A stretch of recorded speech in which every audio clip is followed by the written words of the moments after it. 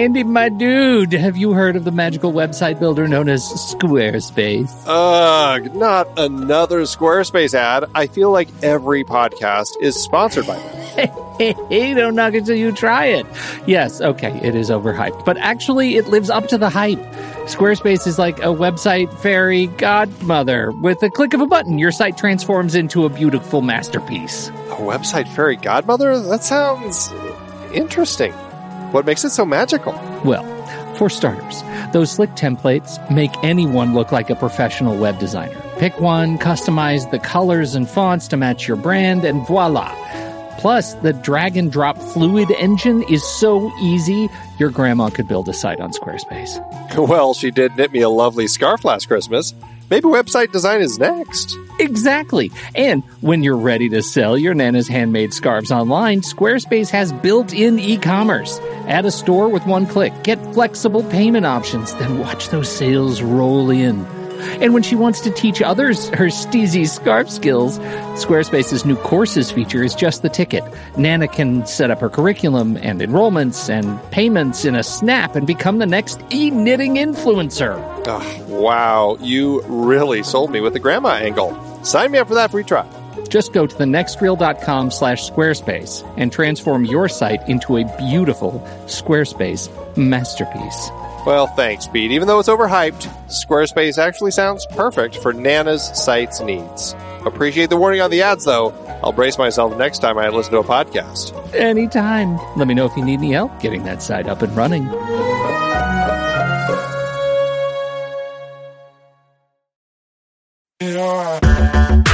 Andy, can you believe we've almost hit 700 episodes of The Next Reel? I know, it's crazy. And with all the other episodes in our family of podcasts, we are well over 1,200 episodes of movie conversation. It's really pretty amazing that we've gotten to have these in-depth movie chats every week for over a decade now. And we couldn't have done it without our loyal community of film fans. Their support over the years has meant so much. For sure.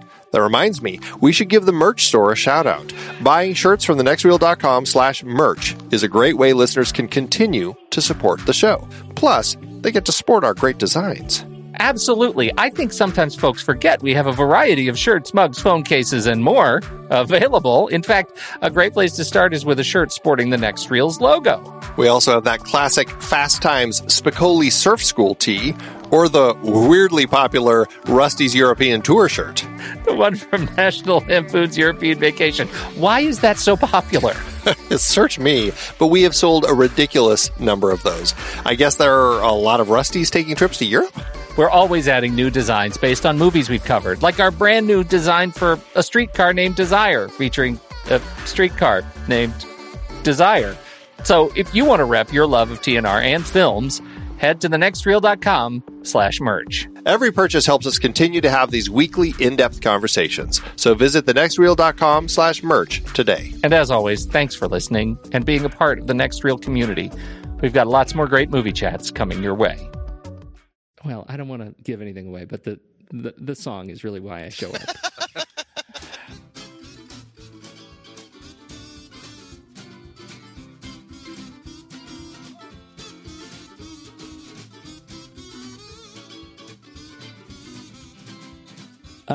Welcome to the Film Board, everybody. I'm Pete Wright, and we have a large, round, virtual table here tonight. We've got some old voices back. Well, one old voice, and I'm really excited about that. Mike Evans. Greetings. How are you all? I've missed you so much. It's good to be here. So much. A little uncomfortable now. And that's Andy Nelson. Hi. Hey, hi, Andy. Yes. And we got Steve Sarmento. Good evening, everyone. And Tom Metz. Hello, friends. Hello, friend. And we're talking about, we're talking about Divergent tonight. Ooh. This may be our link-baitiest show ever. We're just put it right there. Right I'm going to say it out loud. I'm very much looking forward to talking to you gentlemen about this film because I don't actually know why we would want to talk about this film. Because of all the divergence, Pete. The divergence. The future belongs to those who know where they belong. You're nervous, aren't you? Why would I be nervous? I'm just gonna decide the rest of our lives. You're different. You don't fit into a category. They can't control you. They call it Divergent. You can't let them find out about you. And what if they already know? Then you're already dead. The system removes the threat of anyone exercising their independent will. Divergent threaten that system. It won't be safe until they're removed. I know who you are. If you want to survive, follow me. They're gonna kill me. I'm not gonna let that happen. You have to trust yourself. You're a poor blend of impulses and impurities. Don't try and define me.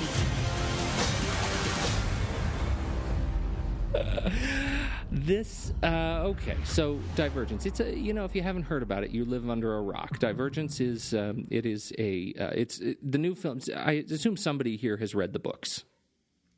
That would be me. That would be Steve. I've read the first book, and I have a daughter who has read, I think, the trilogy twice and is just encouraging me to keep going. But I have read the first book, so I can. If we need to get into the area of film to book adaptation, I can address that. I deeply hope we do. I deeply hope we do, because I think that I have to imagine something got lost in translation. Please, for the love of everything, tell me something is missing. You mean like a plot? Oh, there you go. I'm sorry. Stay. My bad. Interest, care. No. So this is a book. Who wrote the book? It was Veronica Roth. Veronica Roth wrote these books, and who actually had a small cameo in the film. I did not see her. She was not wearing a tag. What was she? My daughter pointed this out to me. The scene when the zip line, when there's the group of them on the roof. She's one of the Divergent, people on the roof. No, in Dauntless that scene. people on the roof. Yeah, the Dauntless people up on the roof. When they load her, our main character into the zip line, she's up there apparently in that scene. Oh, fantastic! So you couldn't actually pick her out of a lineup, is what you're saying? I've seen her, but I was, I'm not the 13-year-old fangirl that's just looking for everything in every sequence, like my daughter. Say. So I. So the book directed by Neil Berger, written by We've talked about him on the show before in The Illusionist. We have, and that's why my heart is broken. But he's also Limitless, The Illusionist. And he wrote The Illusionist, which is another. One of the reasons we like. He wrote and directed that film, which is one of our very favorites. So he adapted it. Right? Adapted it, right. So that's Neil Berger. It was written by. Now I don't know if we have talked about Evan Doherty. Do we know Evan Doherty and Vanessa Taylor? No, I don't think so. I don't believe we have talked about them at all. Well, I actually. Yes, sure we do. Sure we do. Well, Snow White and the Huntsman. Snow White and the Huntsman. Yeah. Oh, okay. Yeah. Steve and I just had a off. Well, that does pique my curiosity though, because Evan Doherty. That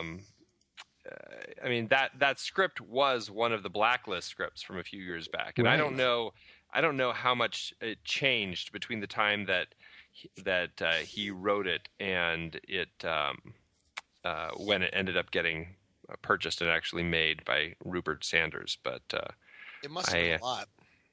Yeah, I'm guessing so. But yeah, Evan Doherty is the one who is credited with the screen story, and then screenplay credit with John Lee Hancock and Hossein Amini on that. So yeah, I'm guessing it changed quite a bit before they made that. So okay, that's cool. I like him. Okay, and I'm seeing Vanessa Taylor has some credits on Game of Thrones. Yes, as producer and writer. So there's something. There's something. Yeah. Something that's disappointing you, I sense. I'm a big Game of Thrones fan. I'm just saying my world is rocked right now, just a little bit. And Shailene Woodley. I have to write down Shailene, yeah. Shailene, is it Shailene? Shailene, yeah. Shailene Woodley, we know her from The Descendants, Spectacular Now, and The Secret Life of an American Teenager. I didn't see that. Yeah. That's a TV show, right? Is it? I don't know. I think it's on. Yeah, its it's a family. TV series. Oh, right. good. Well, I haven't seen any of that. Right. Yeah. But she is also in The Fault in Our Stars, which has gotten some initial strong praise, mostly based on the strength of the novel, the John Green novel, which is fantastic. So, interesting to see where that comes out. So, this is the film. Would somebody please just set up what the film is about? And usually we don't start this way. Usually we just jump right in. But I would love somebody to take a stab at telling me what the film is about. Are you talking about plot summary, or you want something more grand and thematic? Maybe we'll get there, but I would love just a plot summary. Diet Hunger Games. Hunger Games. This is your typical. Right now, there's a lot of these young adult literature novels that are set in sort of a dystopian future where society has collapsed and there are some new rules that are imposed. And that's where we get a lot of these comparisons to the Hunger Games. In this case, we're set in Chicago. At some time in the future, some catastrophic event has occurred, and the city has now built a wall to separate itself from whatever is outside. Which is not told what is going on out there. There's apparently some threat or something because we have a wall to protect the city, and to balance society. There's been a decision made to break people into, or divide them into 5 different what are called factions. And so there's a selection process, but each faction represents a specific personality type or trait. So you have the Dauntless, who are the protectors of the city. They are brave. They are fearless. You have the Erudite, who are the scholars that value knowledge. You have Amity, who, as we see, sort of are an agricultural group, but it's about, I think it's friendship and giving. They seem like happy farmers. Yeah, happy farmers. There's abnegation, which is where our heroine starts off, and that is the selfless. The selfless group, very less concerned about the self and more about what you're doing for others. And there's candor, which are those that value truth and will speak truth, so they see things in very black and white, simplistic terms. And did I miss one? Did you talk about the smart people? Dauntless, Erudite. The Erudites, you said those? Yeah, you did Erudite. Okay. You started with Dauntless, right? Yeah, start with Dauntless, abnegation, candor, amity. And then there's abnegation. Factionless. Oh, then there's the factionless, which are those that have either, for various reasons that we learn in the movie, that have lost their faction, sort of are the cast-offs in society. So we have a story of a character who's in abnegation and who goes through this selection process and learns that she is sort of uncategorizable. She is divergent. She doesn't fit into any one of these categories, and that is a threat to this society. These divergents, because they're not easily categorized. They're a threat, and we see what happens as she tries to find a place, and we learn about this society, and particularly about the Dauntless faction, because that's where she is chosen to go. So we see a lot of what she chooses to go. Yes. So that's I think good work, Steve. Overall, that was fantastic. So, that was fantastic. And so my next question. So you guys care about all that, right? Well, okay. Let me say in the beginning, this. I did. Now I'm gonna leap to what the grander theme is, and I think why this became a very successful young adult novel is everyone here can remember what it's like in high school, and about every single high school film will start off with the new kid to school. Let me introduce you to the different cliques or groups. Oh, there's the sports, there's the jocks. Oh, those are the stoners and burnouts, or those are we get those same things in a typical high school teen comedy movie or teen drama where we see the different groups, and I think that's what this has done. Yes, Steve, what? As a young teenage girl, sometimes I don't feel like I fit into any of those groups. And I'm actually not making fun. I'm trying to help your analogy. No, exactly. Yeah. Don't let a group define you. Or sometimes I feel like yourself. I fit in all of those groups. Exactly. They won't let me be in all of them. Exactly. And that's what I think these is the draw to this story of we have as a father of two daughters, a story like this, and then having seen this past winter Frozen, these films that have these strong female leads that don't let society define them, that don't depend on the boy to save them, that have these strong roles. I'm really excited and happy to see that we're getting more and more of these positive, strong female role models for young girls, that they can be in charge, they can be assertive, and that is something that's being presented as a positive thing. Agreed. So basically, this is a literary and movie interpretation of the fathers to the daughter saying, "Because I told you so."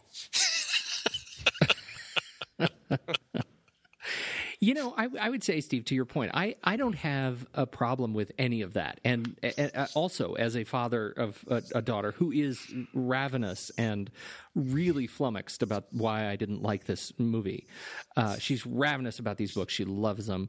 And, I have no problem with the strong female characters. I love that. I love what they sort of represent. And I actually love these sorts of stories. I mean, it took me a long time to come around to the Hunger Games. But I ended up really quite liking it, particularly in the most recent one. I thought it was it's becoming a much more interesting tale. And now that I've read the books, the problem I have with this one, and I would say to your point, I also saw Clueless, and you're exactly right. It totally fits the template.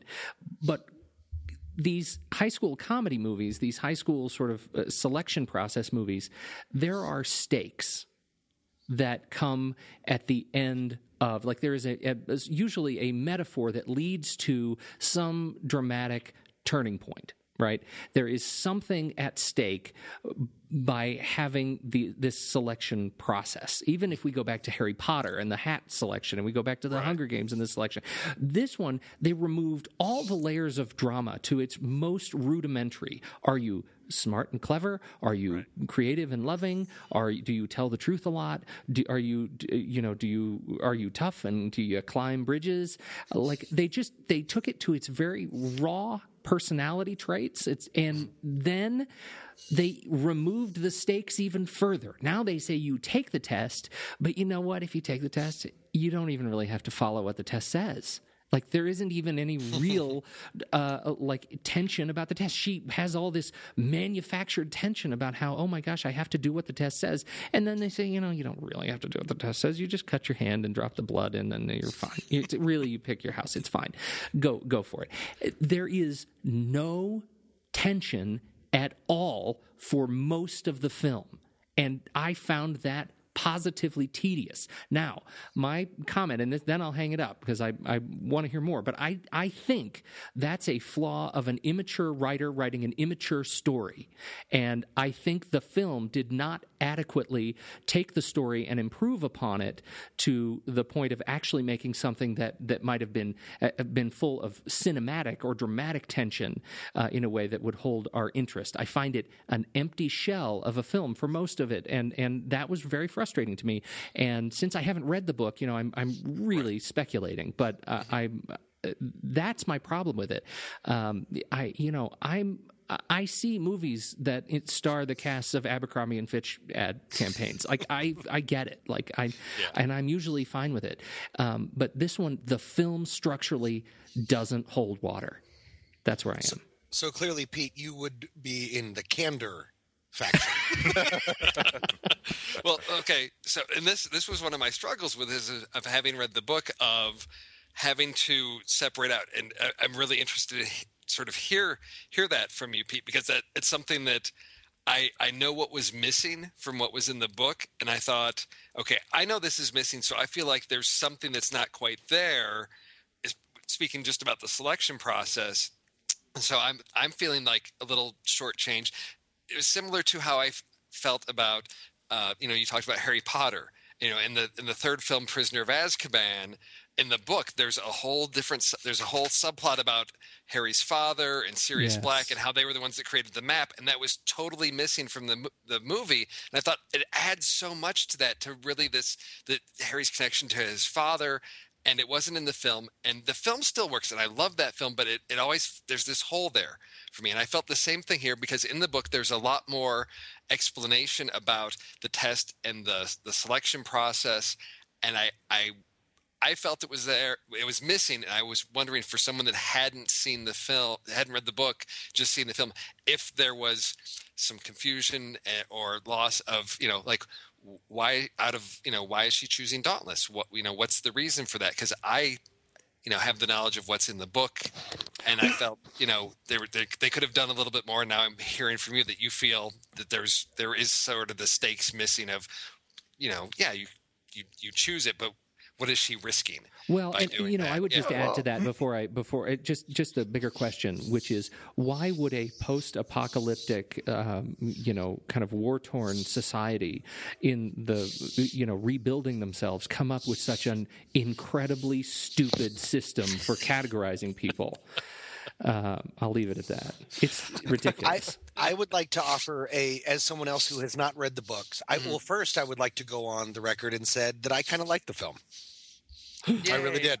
I might be next to Steve as far as I thought it was the first thing that I said that I thought was it was very diverting, and that's a shame. And I immediately said, "Don't say that on the podcast," and I just said it. For me, I don't necessarily agree with. I think the problem with it is the metaphor gets messy, but there's still a lot of feeling behind it for me, in the way that the metaphor becomes, you have to fit into this one thing and you can't be something else. Okay. People, especially young kids, are trying to figure themselves out. They don't want to do that. And then also, though, with Pete, to your point, which did seem weird at first, that you can just switch and change. Also, I thought she had a lot of pressure or feeling or worry about displeasing her parents. Her parents, which seemed like abnegation born and bred, and maybe that didn't turn out to be the case, but that I felt like it wasn't necessarily manufactured. I felt like it was a very messy amount of pressure and worry and fear and decision that really spoke to me of sort of being a teenager, which I kind of enjoyed. I do agree that it is a little weird. The metaphor does break down. I also think that maybe the idea of breaking society down into 5 factions doesn't really work that well past the high school metaphor, but also, as we learn, the whole thing is about control. And in that way, it works very well. So I was able to, and I think maybe I found the film so agreeable and so much, I was able to meet it more than halfway and look over some of the overarching problems with it and enjoy it for what it did. Well, I'd like to just touch on one thing that I felt that it was near the end of the movie that I realized that was disappointing, and let me just throw it out there, and we can see what you guys think about it. Is that the whole idea? Well, no, So do your spoilers disclaimer, right? Spoilers.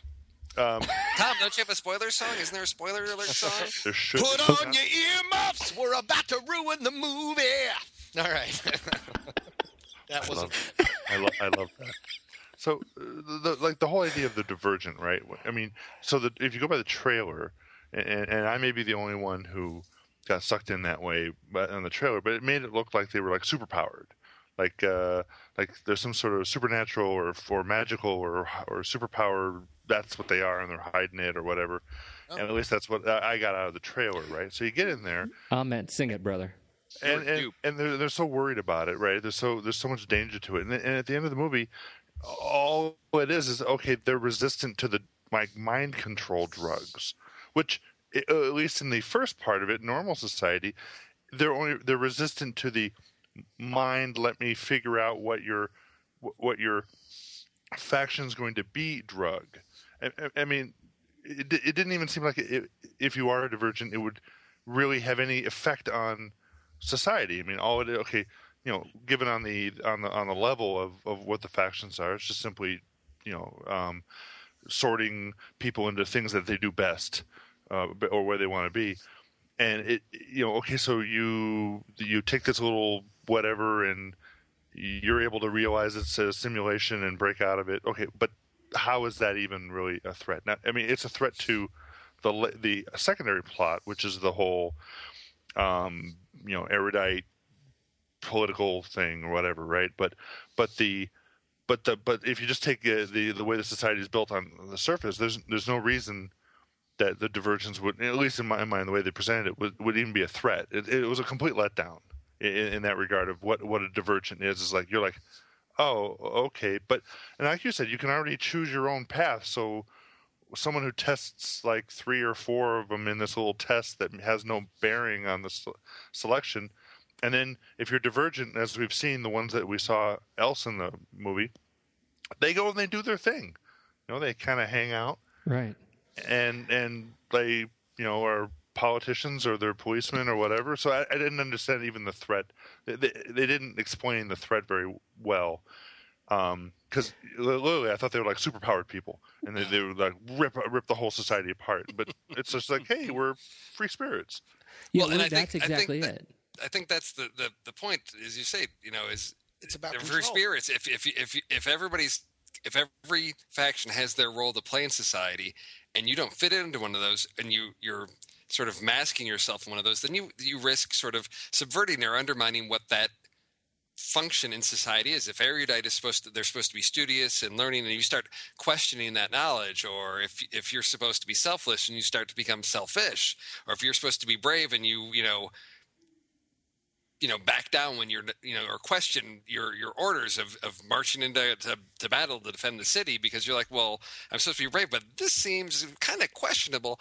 Then it risks that societal structure falling apart. And I think I agree, Mike, that it's again, there's it's clunky, but it's there.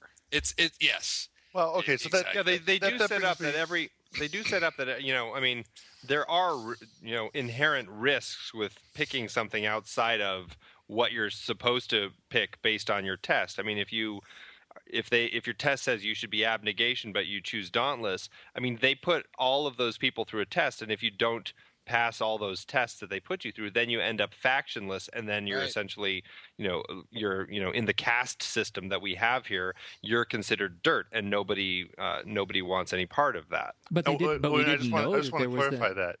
Well, I want to clarify that point, and maybe someone who's read the book could be more clear about that.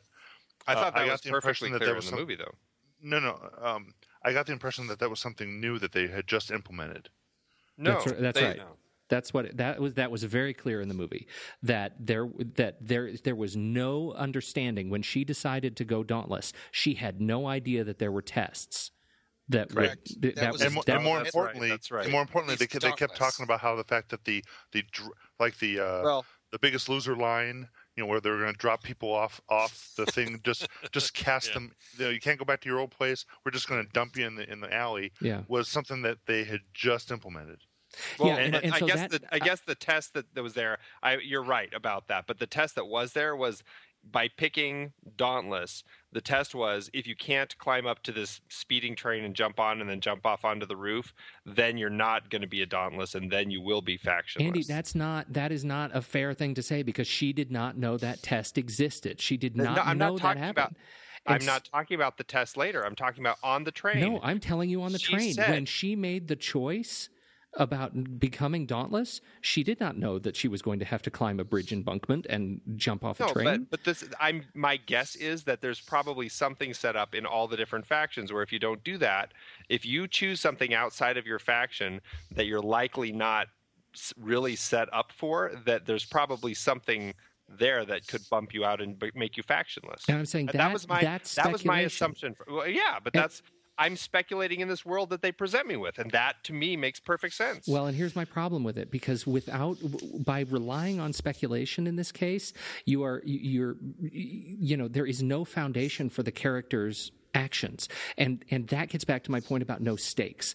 Because there was no setup for me to think that there were any stakes at what would happen for her, depending on what faction she chose. There's no reason to believe, whatever comes next is going to be sort of more intense, or for me to worry about her or care about her, because they just didn't set it up.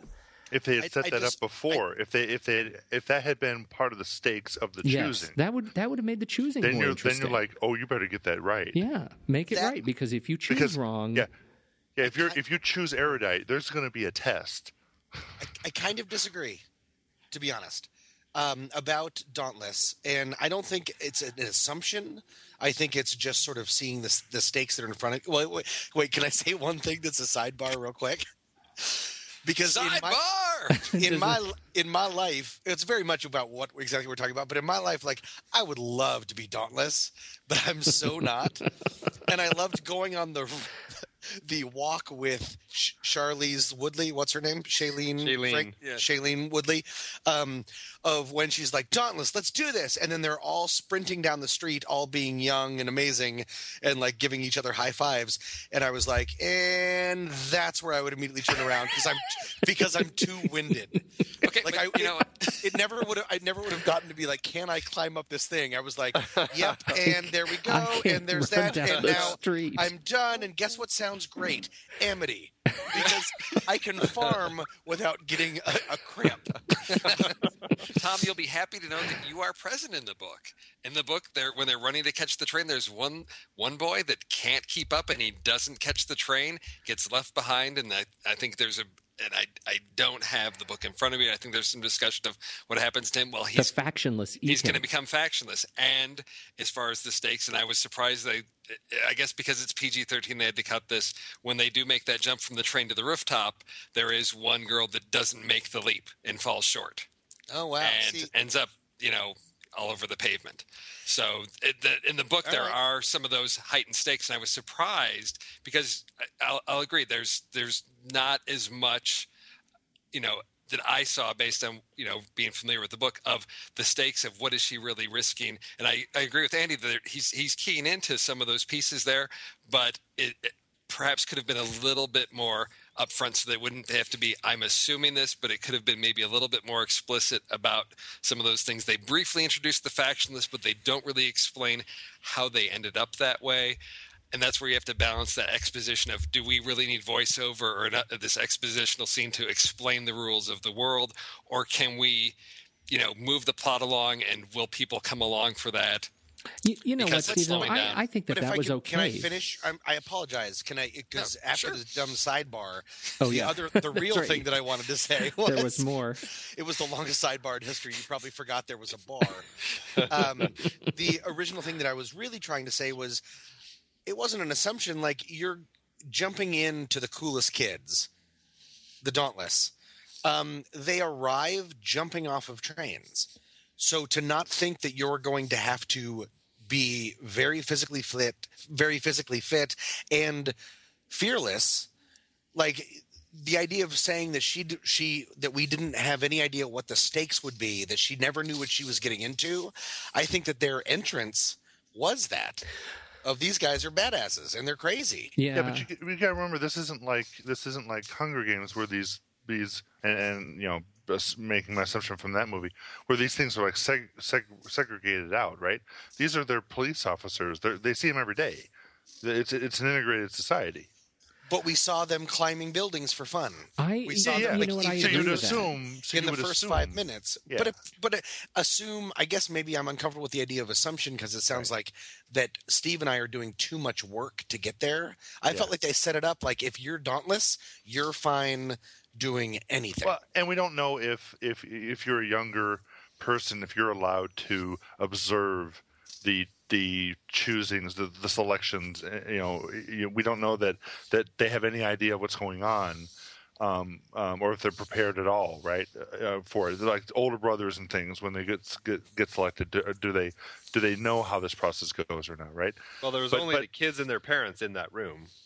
Right, but again, they don't get shipped off to Hogwarts and you never see them again, right? I mean, it's like he's Dauntless, but now he's patrolling the street or whatever. I mean, it's not like they can't. They even showed that she went and visited her brother over an erudite, so it's not they couldn't talk. To be fair, that was kind of frowned upon.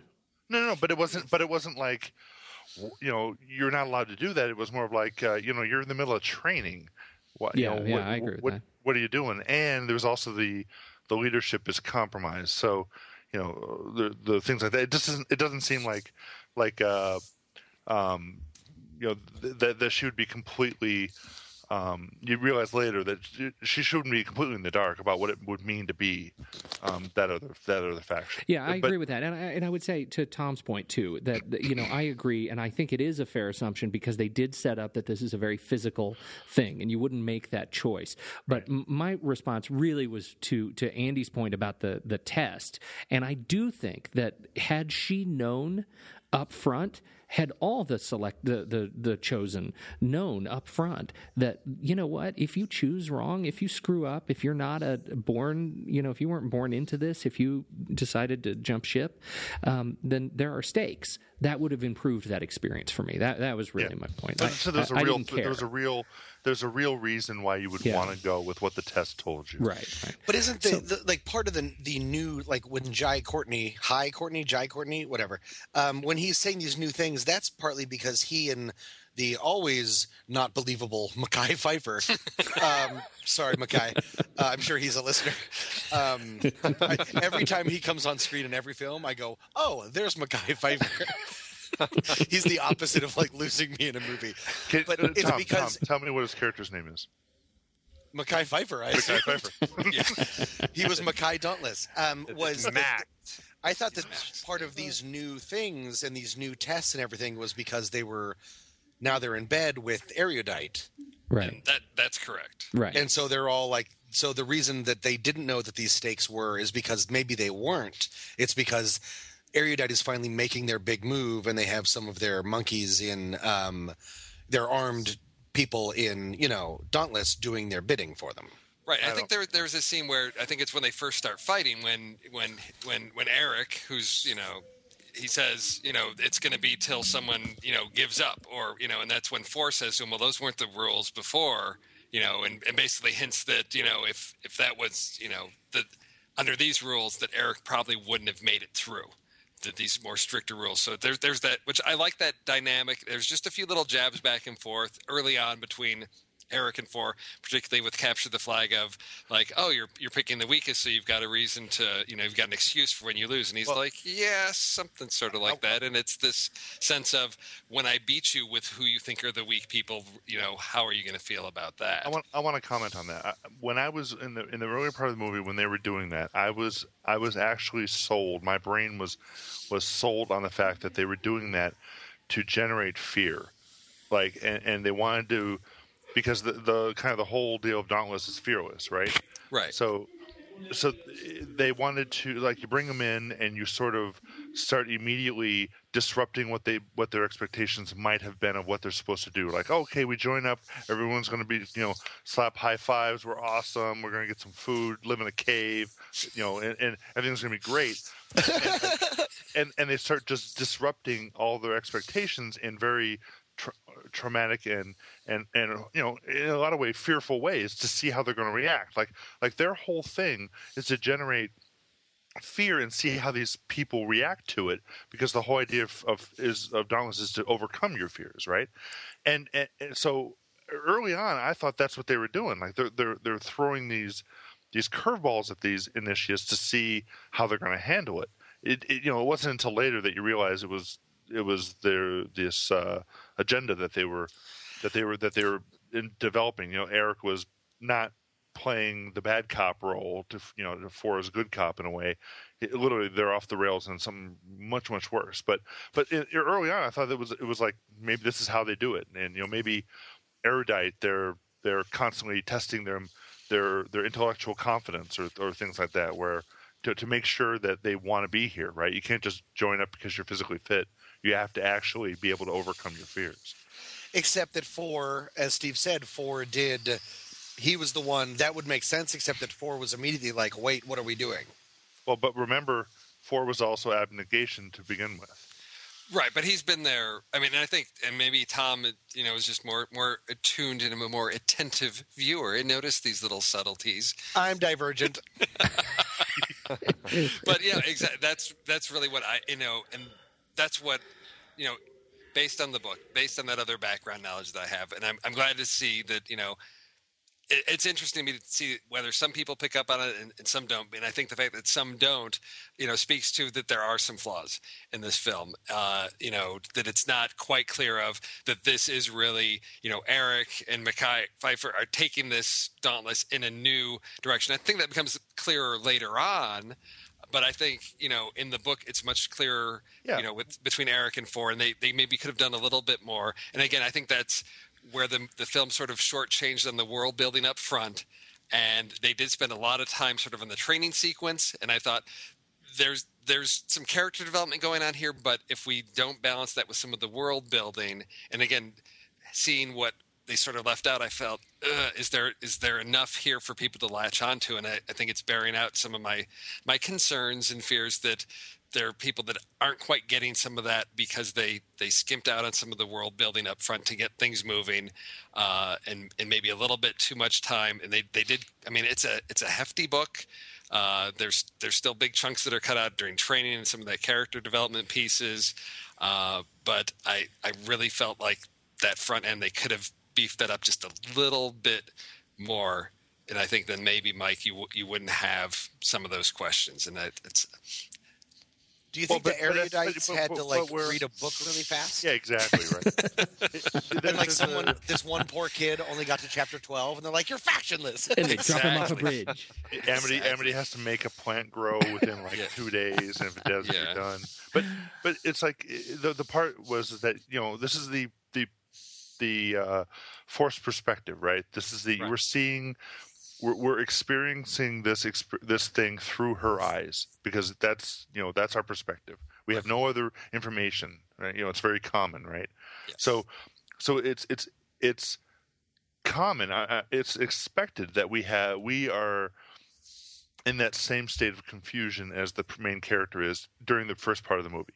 Yeah, we don't understand why there's a big pit and they're fighting, and we don't understand why they have the levels and things like that. Until later on, when they're you start realizing that this is going, more off the rails than. Like I said, I was convincing myself that it was just, placing irrational fear and seeing how they react. Mm-hmm. And my assumption was that all the other factions did, something similar, and because they don't really tell you, they sort of make you assume, right? And maybe that was on purpose. Maybe it was they don't tell you how the factionalists got there. They don't tell you what their purpose is, other than just existing. I mean, they don't. I think that one. I let that one go, knowing, and this is an assumption that I sort of granted myself, knowing that this is a trilogy. The few glimpses we get of the factionless in action, the gloomy stares over some burning trash, it made me. That actually built some suspense for me to look forward to the second movie and or the second book or whatever answers that question. Like that was one that I thought, okay, they're going to let that hang out there. There were no there's nothing at stake for me to care about the factionless yet. So I can let that hang. Ultimately the transition from all this rot about choosing which faction and into the actual story, which to me was the more interesting part, and I thought I feel like it was shortchanged. By all of this nonsense about that I think they could have just executed and gotten us into the motion of the narrative more quickly.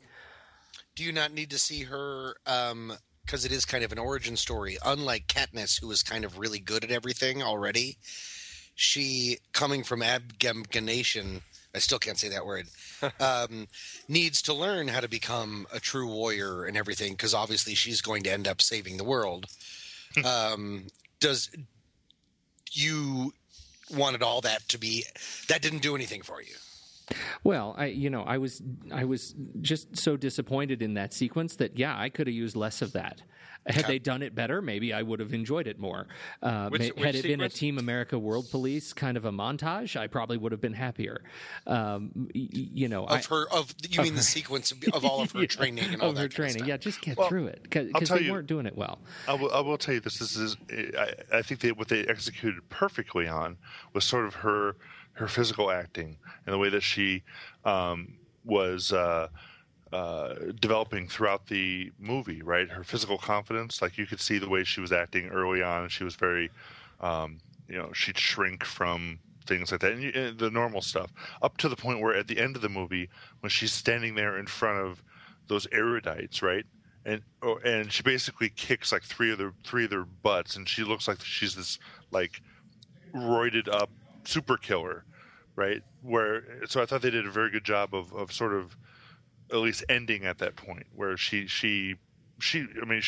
was dauntless by the end of the movie. No doubt about it. I didn't get that at all. That's what I felt like she was totally a fish out of water the whole time. I didn't buy her. I didn't buy her as the character at all. I thought it was horribly miscast. Interesting. Wow. I Yeah. thought she was. I don't disagree. No. Yeah, no. I don't disagree that there were some parts of it that she could not pull. The character could not pull off what I think they were trying to do. Yeah.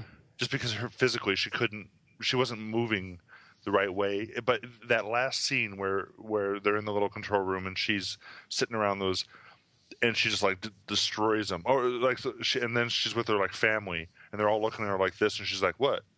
And I thought that at the end point they'd gotten there, but through most of the movie, I would agree with you, Pete. Yeah, I love this because I terrible. really have a different view. Like she was what made this movie work for me. Yeah, The flowing hair in the wind. I thought she was I thought she was cool and relatable and not too pretty and not too.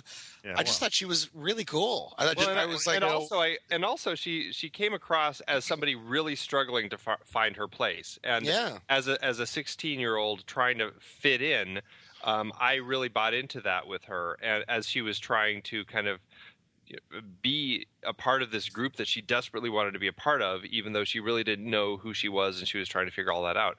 That kind of self-exploration, I think, is what really sold that for me, particularly in the very long training hour of the film, which did for me slow down quite a bit. But she's the thing that always, through the entire film, really just kept me going, and I really I completely agree. Yeah, the whole time I was thinking, God, this was a mix-up in casting. The Triss should have been played by Zoe Kravitz, who I think could have pulled off a much more diminutive to strength. Who's Zoe Kravitz? She was her friend. She was Christine. her friend.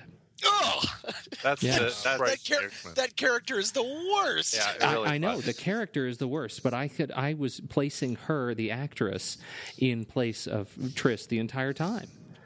No. Really. Yeah, just because really, of like she how was she just holds herself. Clumsy. She was just. This was not a role for Shailene Woodley. This was not her role. I think she's out of place. You are so wrong. You are so wrong. I think you're wrong too. This is a real. We are at Film Buddies Loggerheads. sorry, guys. Someone had to say it. We're at Film Buddies Loggerheads. Who's candor now, traitor? Right. I liked it at one point. Candor just meant rude. Yeah, rude and sarcastic and annoying. It all turns into the Lord of the Flies eventually. Can I bring up a funny thing that both my wife and I, I watched the movie with, asked this question at the end of the movie. We asked, so they got the wall up to protect them from but the farmers go outside the wall. Yes, and so again, excellent planning. Really. Well, Can they have moved the wall a little farther out? Because the whole thing is about control, I'm assuming that there's not a real threat. No. So that's the 1984 aspect that I got. Yeah. Oh, okay. Yeah. There's the unseen. There's the unseen enemy that we must always be braced against. And you must sacrifice because we need sacrifice your individuality and your freedom, some of your freedom, because we have to stay strong against this unseen enemy. But you're right, though, that everyone just buys that, and we're like, let's have the friendly people go out and farm. The entire Amity thing, just go out there in the farm, and they even mention it in the movie. They're like, well, you mean the farms? You go, no, beyond the farms, out further, right, is where they are, and you're like, what? But okay, but you can maybe buy that because they're like the government leadership groups just kind of have everyone under their thumb. But that was a big thing. It's like they let the Amity people go out every day. And I hope they come back.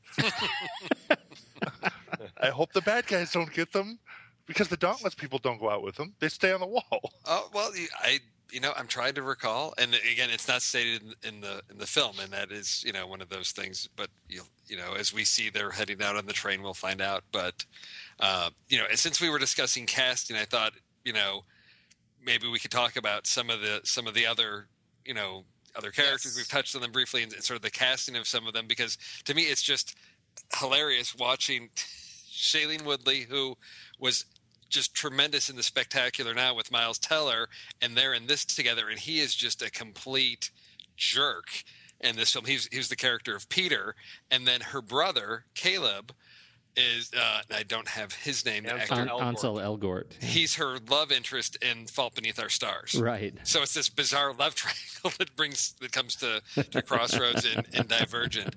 But it's like, it's the next millennial, Brat Pack sort of, forming that we're seeing here with they're in films together.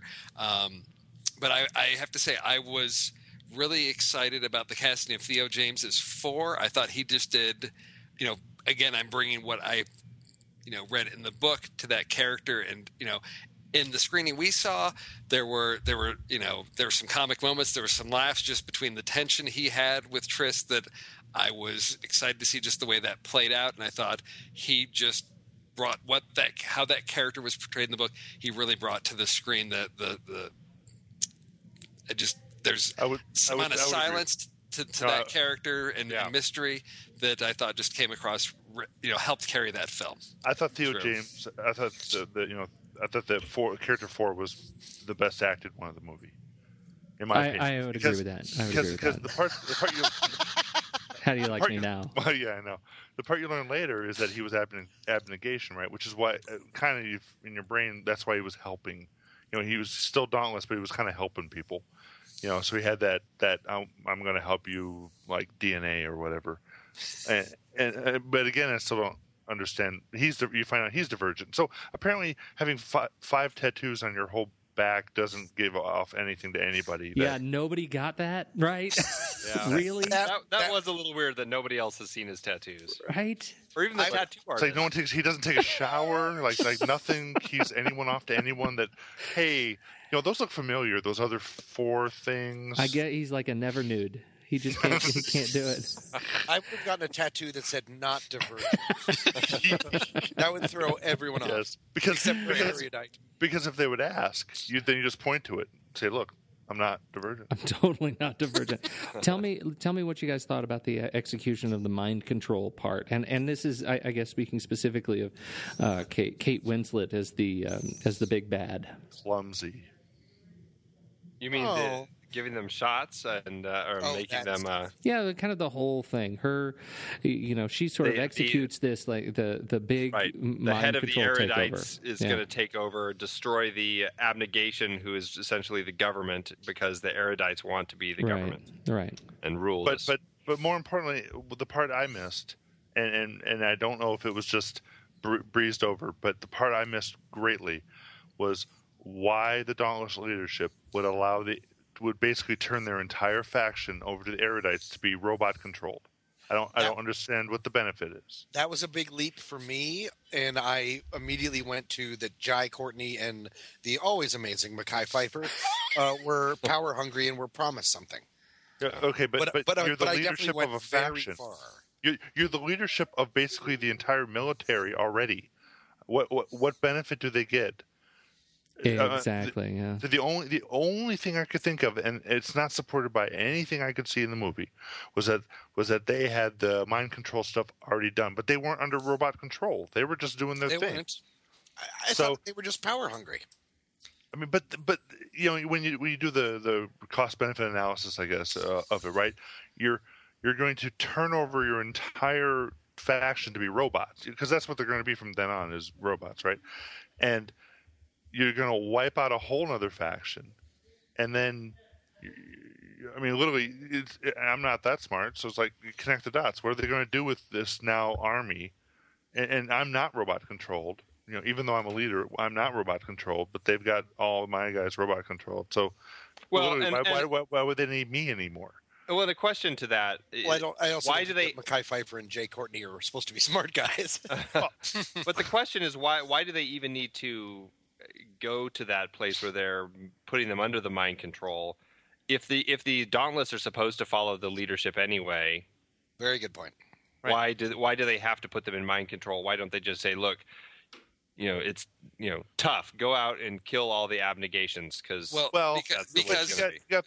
got that from 4 is that part of one of their roles is also like intelligence. So I get the like FBI, I guess you would say. So maybe it's a because if they're brewing up all these rumors, the erudites, right? It may not hold up if detectives start actually investigating what's going on, like the badness. They probably can't convince them to do the same level of mass slaughter. Yeah. Right. Well, if you go back to when the factions are introduced, they talk about the Dauntless as being the protectors, but they're also brave to protect those that can't protect themselves. Right. So it's not that they're just brutal militia. That's what Jai Courtney and Mekhi Phifer are turning it into. But the intent of Dauntless is to be there to protect those and help, be that force to protect those that can't. And that's so to prevent the police, right? The police, but it's now being turned into something that's more brutal. So it's like why they wouldn't just, unless they were under mind control, why would they just shoot helpless people? Because that's not what Dauntless is about. It's about being brave and standing up and being a protector, not just blatant abuse of power because we can get away with it. They're not brutal, and that's what. Yeah, so that's the other thing that got me in the beginning. That's the other thing that got me in the beginning when they were doing the initiation, and you have to be physical, right? You have to do the thing where you have to beat up people, you have to do the jumps or whatever. Like the jump into the pit is a conquer your fear type of thing. It's not leap of faith. Right, but it's conquer your fear. It's not well, okay, maybe leap of faith is better, but it's not a test of brutality where you start seeing the guys are weeding out the weak, and so they have like I said, the Biggest Loser line where they drop people off that seems to be new, right? I don't get the impression, or what I read from that is that it's not normal that they would dump a third of their initiates to factionless because they can't be brutal enough or physical enough. Like there's places within Dauntless for people who aren't necessarily like muscled up meatheads, right? Someone's got to scrub the toilets.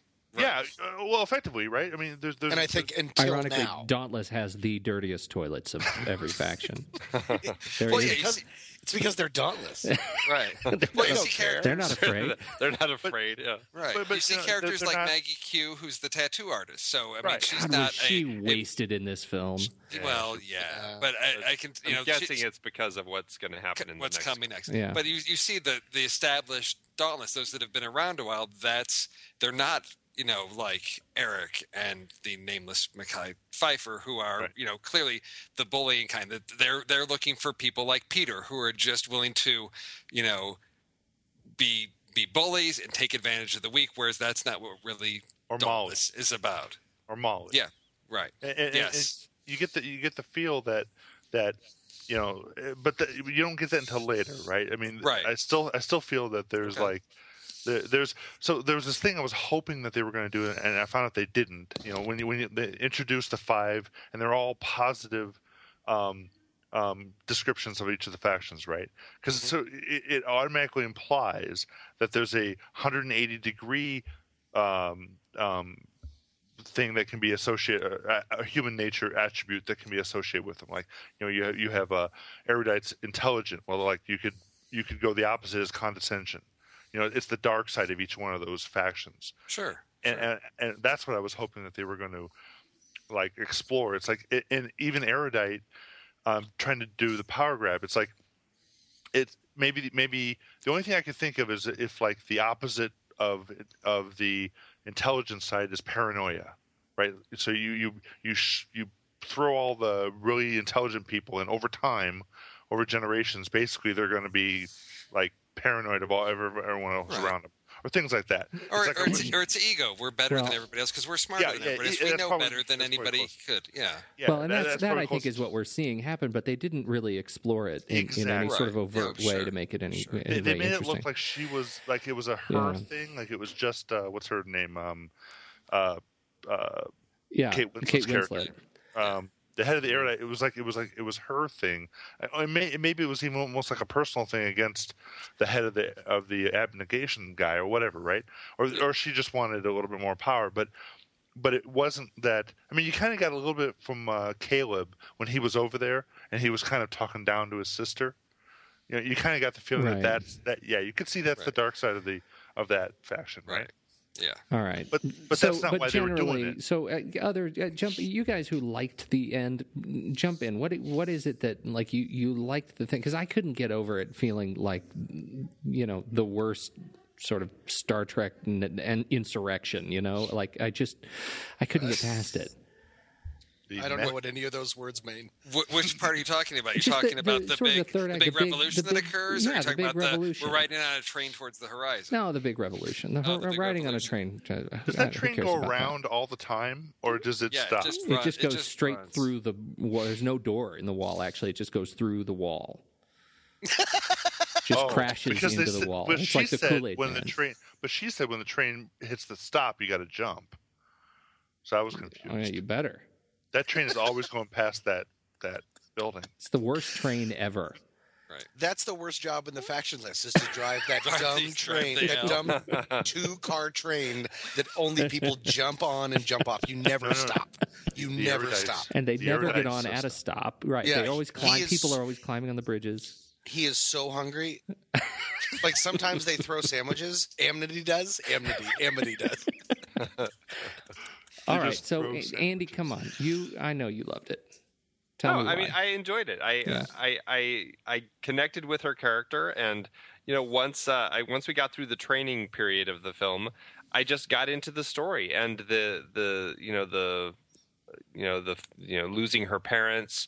I really kind of enjoyed. I kind of connected with that. I don't say enjoyed her losing her parents, but I mean, I just connected with her, and I enjoyed the way that the story was going. I mean, maybe it's just that I kind of, when I watched it, I kind of connected with my teen self, and I was just able to kind of get into that mindset of the cliques and trying to find a way for these people to all come together and break out of the system. I mean, it's not like it's a story that hasn't been. We haven't explored this sort of story before. It's not mind-blowingly original or anything, but it is something that I mean, I enjoyed, and I didn't have problems with the ending. I mean, I think that the ending worked fine in the sense of the way that the story played out. Okay. No, go ahead, Tommy. No, I agree for the most part with Andy. I was surprised, and maybe it's just because of the last not Catching Fire movie. What are those called? Hunger Games. Yeah. Which ended on such a huge cliffhanger. I was surprised. Like, I kind of was wondering what's next for this film. Yeah. I felt like this film could have ended because they spent so much time on the training that the mind control and all that stuff would be book 2. Like, I was really surprised. Yeah. Like, oh, we just did that, and you threw a knife in Kate Winslet's hand, and we're all good. Yeah. Yeah. We're all good. Okay, so now we're taking a train to Nowheresville, and that was my first thought. And then the person that I was with was like, no, there's this and that and this and that, and that makes sense. But the first thing was like, oh, I kind of felt like we were good. Well, they exposed everything. Sorry. Yeah. My first reaction was they don't have a backup of the computer program. No, it was just when you put a knife through the monitor. Oh. It just everything. No, when you force No, her to delete the program. I know. And then 4 walks up and apparently is immediately an expert at the interface. Well, they're and lucky he was around. I have to say that was one of the things that was missing. They again, as you referenced earlier, Mike, you said that he works in surveillance or security or whatever. So in the book, there's more with him. There's some scenes with him in sort of that control room. That's his job when he's not working with the initiates. He's there in that area, and so that's something for people that have read the book. It's like, oh, okay, and it's one of those things that you've got to just get to in the film. You can't spend too much time, and so he's an experienced leader in that. So yes, he's clearly has to be adept with the technology. So you accept it and you move on. Steve, you have said this a number of times, and I think it's a really important question that and this is not something we need to address, but maybe it's worthy for a blog post. Like if we reached a period where these adaptations are so fruitful that we just have to operate on the assumption that you've read the book. And that's why I mean, the fact that Tom and Andy enjoyed the film, I think it would enrich your experience, just as reading Lord of the Rings, or The Hobbit you're going to get that extra stuff to that. The Hobbit ain't going to help you. The Hobbit ain't going to help you with the Hobbit movie. Peter Jackson's Hobbit. I mean, the freaking Hobbit was like a pamphlet compared to what he's doing. Well, or Harry Potter. I mean, I think that's the risk, or even Hunger Games of. Is it strong enough to stand on its own? And then reading the book enriches that because you're sort of seeing the things that are hinted at or suggested at, or you're understanding some of the underlying motivations. And that's where I think this one sort of falls in between, because it had to make some choices in paring down the material. It had to sacrifice some things, and it's probably not as strong a film as I had hoped for. I think it's still enjoyable, and I think that, we'll see over the next couple of weeks how the box office holds up, if it's a film that stands on its own or if it's something that really depends on, being familiar with the book. But I think the fact that half the film board here is saying they had an enjoyable experience, bears that out somewhat. Oh, I'm sure it'll do very well. Let me tell you this, and I'll give, this is my wife and I were, making snide comments about it throughout the movie. We were humoring ourselves. And we could not ignore the fact that at the end of the movie, the entire rest of the audience clapped and cheered. Why not? And more importantly, throughout the movie, there were several moments when there were the "You go, girl," and "Yeah, that's the way you do it" were yelled out audibly. What theater? You were clearly in a theater for like a sitcom audience. He forgot to mention the striptease dancer. Dude, we were the oldest people there. Oh, yeah. I wanted to mention this. I thought that was very interesting. I saw the first showing. It was an 11:30 in the morning showing on Friday, and I was one of the very youngest people there. I mean, I was in an audience where it looked like the audience had been brought in on a bus, and they were. I mean, it was the blue-haired. This was the Monuments Men thing. I mean, this was the film made for grown-ups audience. I was really surprised. Were they all shouting, "That's what those kids are doing to this world"? Were they like, "Well, reap what you sow"? Or did they say, "You go, girl"? This is not Downton Abbey. I thought it was really fascinating that happened. So, anyhow, we're doing sort of closing comments. We got to wrap this up. But I really felt, I think I'm really baffled by this film, and structurally, I found it really very weak. I did enjoy most of the characters in the film. I thought the actors did just a fine job. But I'm going to think more on this, Steve, and I think I need to probably read the book. I am going to have to see the movie again this week because I wasn't able to take my daughter, and she's really very upset with me. So I'll see it again, and who knows? Maybe this will change my mind. I wonder if you'll find that more infectious, because I definitely found it infectious with the amount of tween girls and stuff, of just like when 4 shows up, they are like, ooh, you can feel like their minds not being able to understand or accept what their body is telling them, like all these things. Like some of that was kind of, and then just talking incessantly. Yeah. But for some reason, like it wasn't annoying. It was kind of like, well, it's not for me. I'm the creep. Right. Yeah, you are the creep. I'm sitting like you're the guy who should have a restraining order. Yeah. Does anyone know where my puppy is? I got a survey. Yeah, but like Steve said, do you have to read the book to watch the movie? Shouldn't the movie be able to stand by on its own? I think so. Me, and this is a very frustrating place where we are right now with these adaptations. I think that assumption is not. I think they are separate media, and it's very frustrating. Well, and I'll be completely honest with you. Even though there's no book associated with it, I got the same feeling with Prometheus. There was the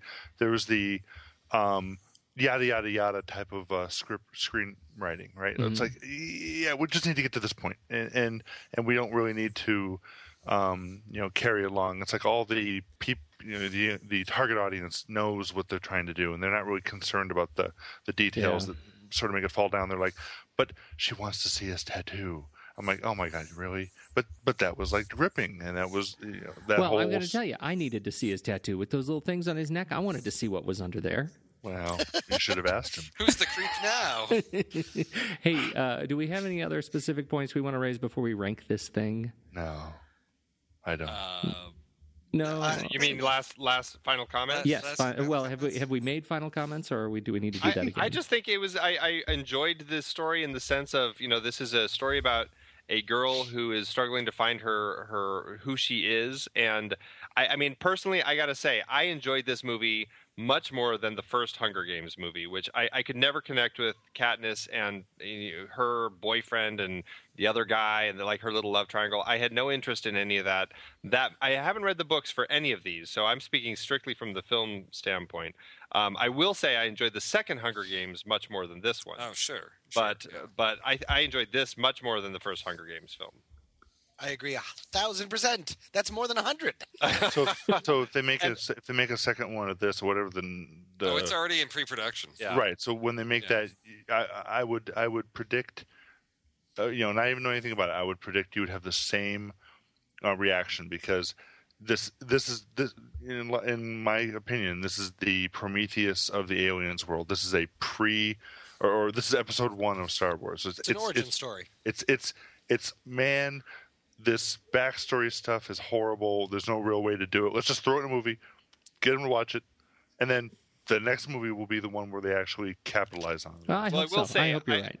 I will say I felt like Neil Berger was probably not the right director for this, because just like the first Hunger Games film, I just felt like, I can't remember who directed that, but I just felt like he was not the right director. In both cases, I felt like they picked a director who didn't have the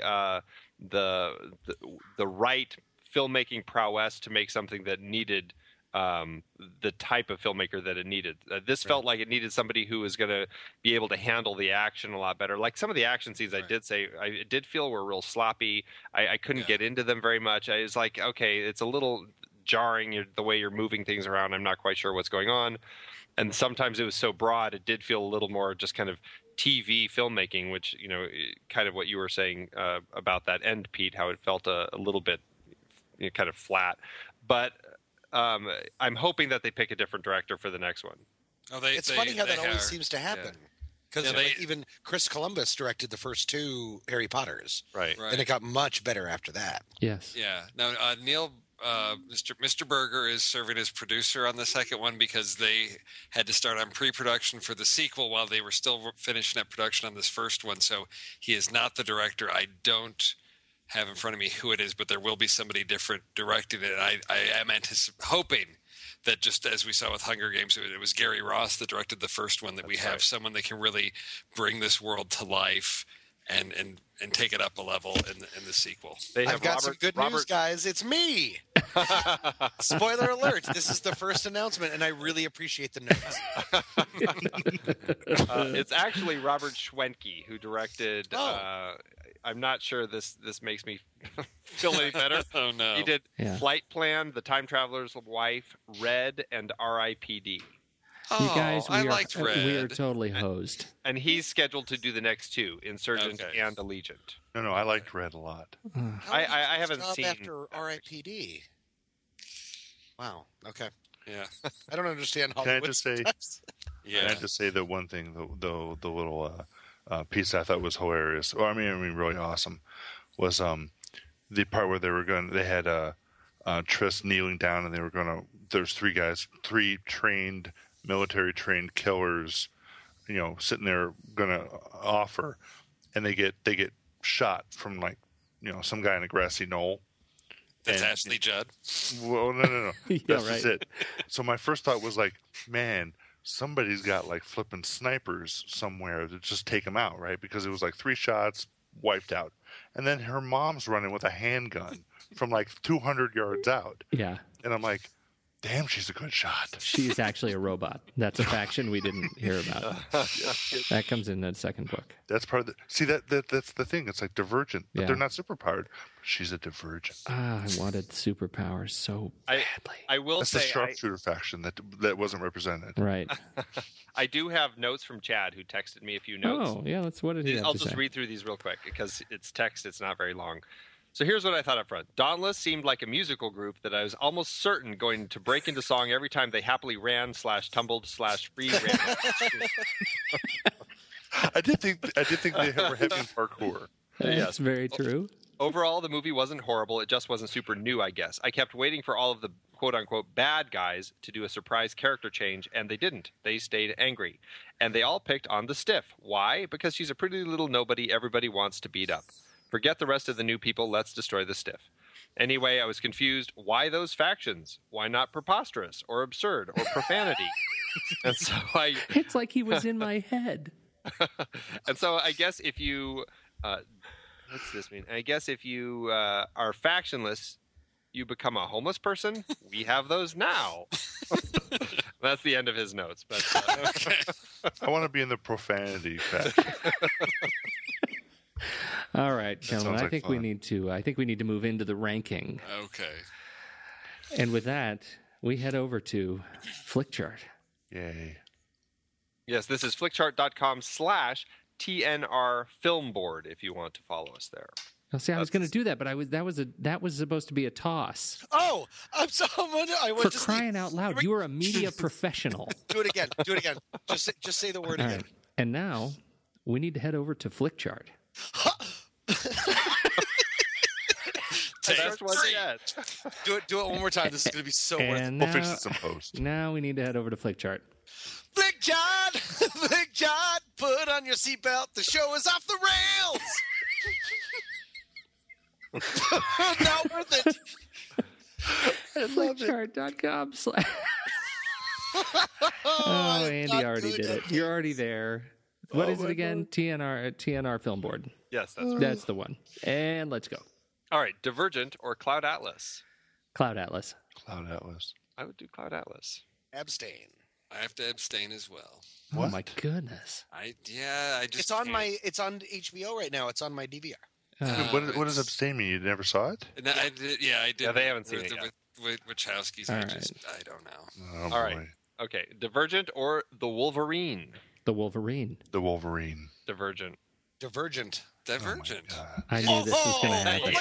Look at the. I mean that. We all talked about how Wolverine fell apart in the middle. Just went, upside down. The typical boss battle, and it was just so cliche and bad. We had no. Wolverine has 2 good scenes.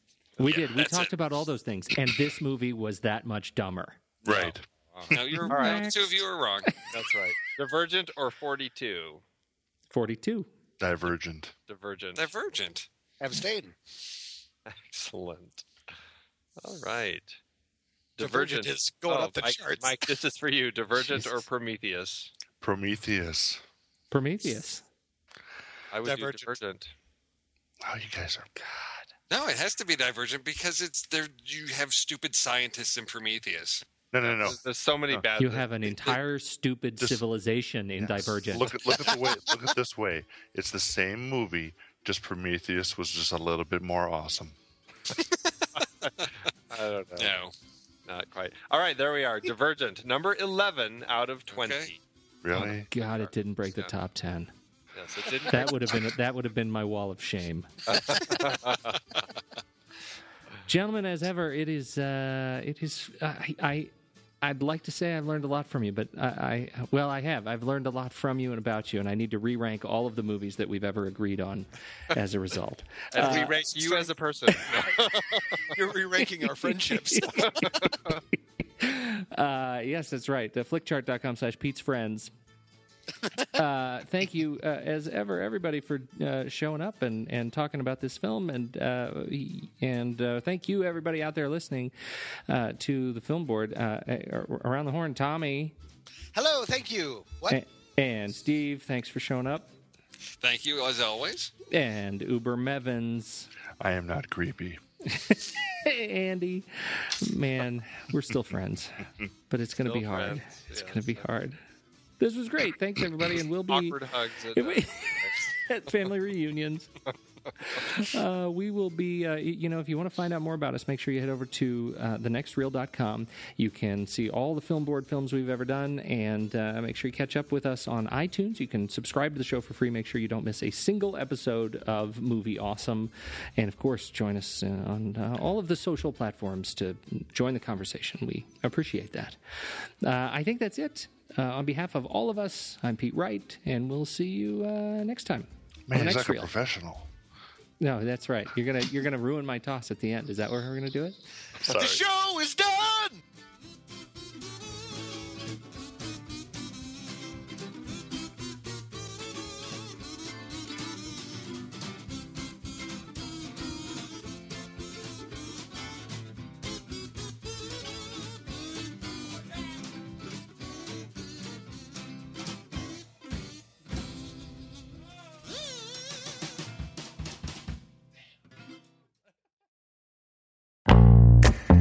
Here on the Film Board, we have covered quite a variety of great page-to-screen adaptations over the years, from superheroes like Christopher Nolan's The Dark Knight Rises, based on stories like Nightfall and The Dark Knight Returns, to horror and sci-fi like Max Brooks' World War Z and Hiroshi Sakazuraka's All You Need Is Kill, which became one of our favorites, Edge of Tomorrow, with Tom Cruise and Emily Blunt.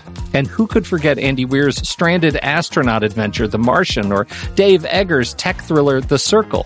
Supposedly so much better than the movie. We've also explored Stephen King epics like The Dark Tower and It, biopics like Damien Chazelle's First Man, and sweeping sagas like Denis Villeneuve's take on Frank Herbert's Dune. And don't forget Martin Scorsese's Killers of the Flower Moon, based on David Grann's nonfiction book about the 1920s murders of the Osage Nation. I just finished the book, and it's fantastic. It's always fascinating to look at the source material, and we often do as the book lovers we are. For those of you out there who love to do the same, head to thenextreel.com/originals to find all of our past episodes and dive deeper into these adapted stories. And it's not just stories. We've included things like the video games Uncharted and Detective Pikachu. That's right. thenextreel.com/originals is your one-stop shop for in-depth looks at the sources for cinematic adaptations that we have discussed. Every purchase you make supports the Film Board and the Next Reel's family of shows. So what are you waiting for? Head to thenextreel.com/originals and get your next read today.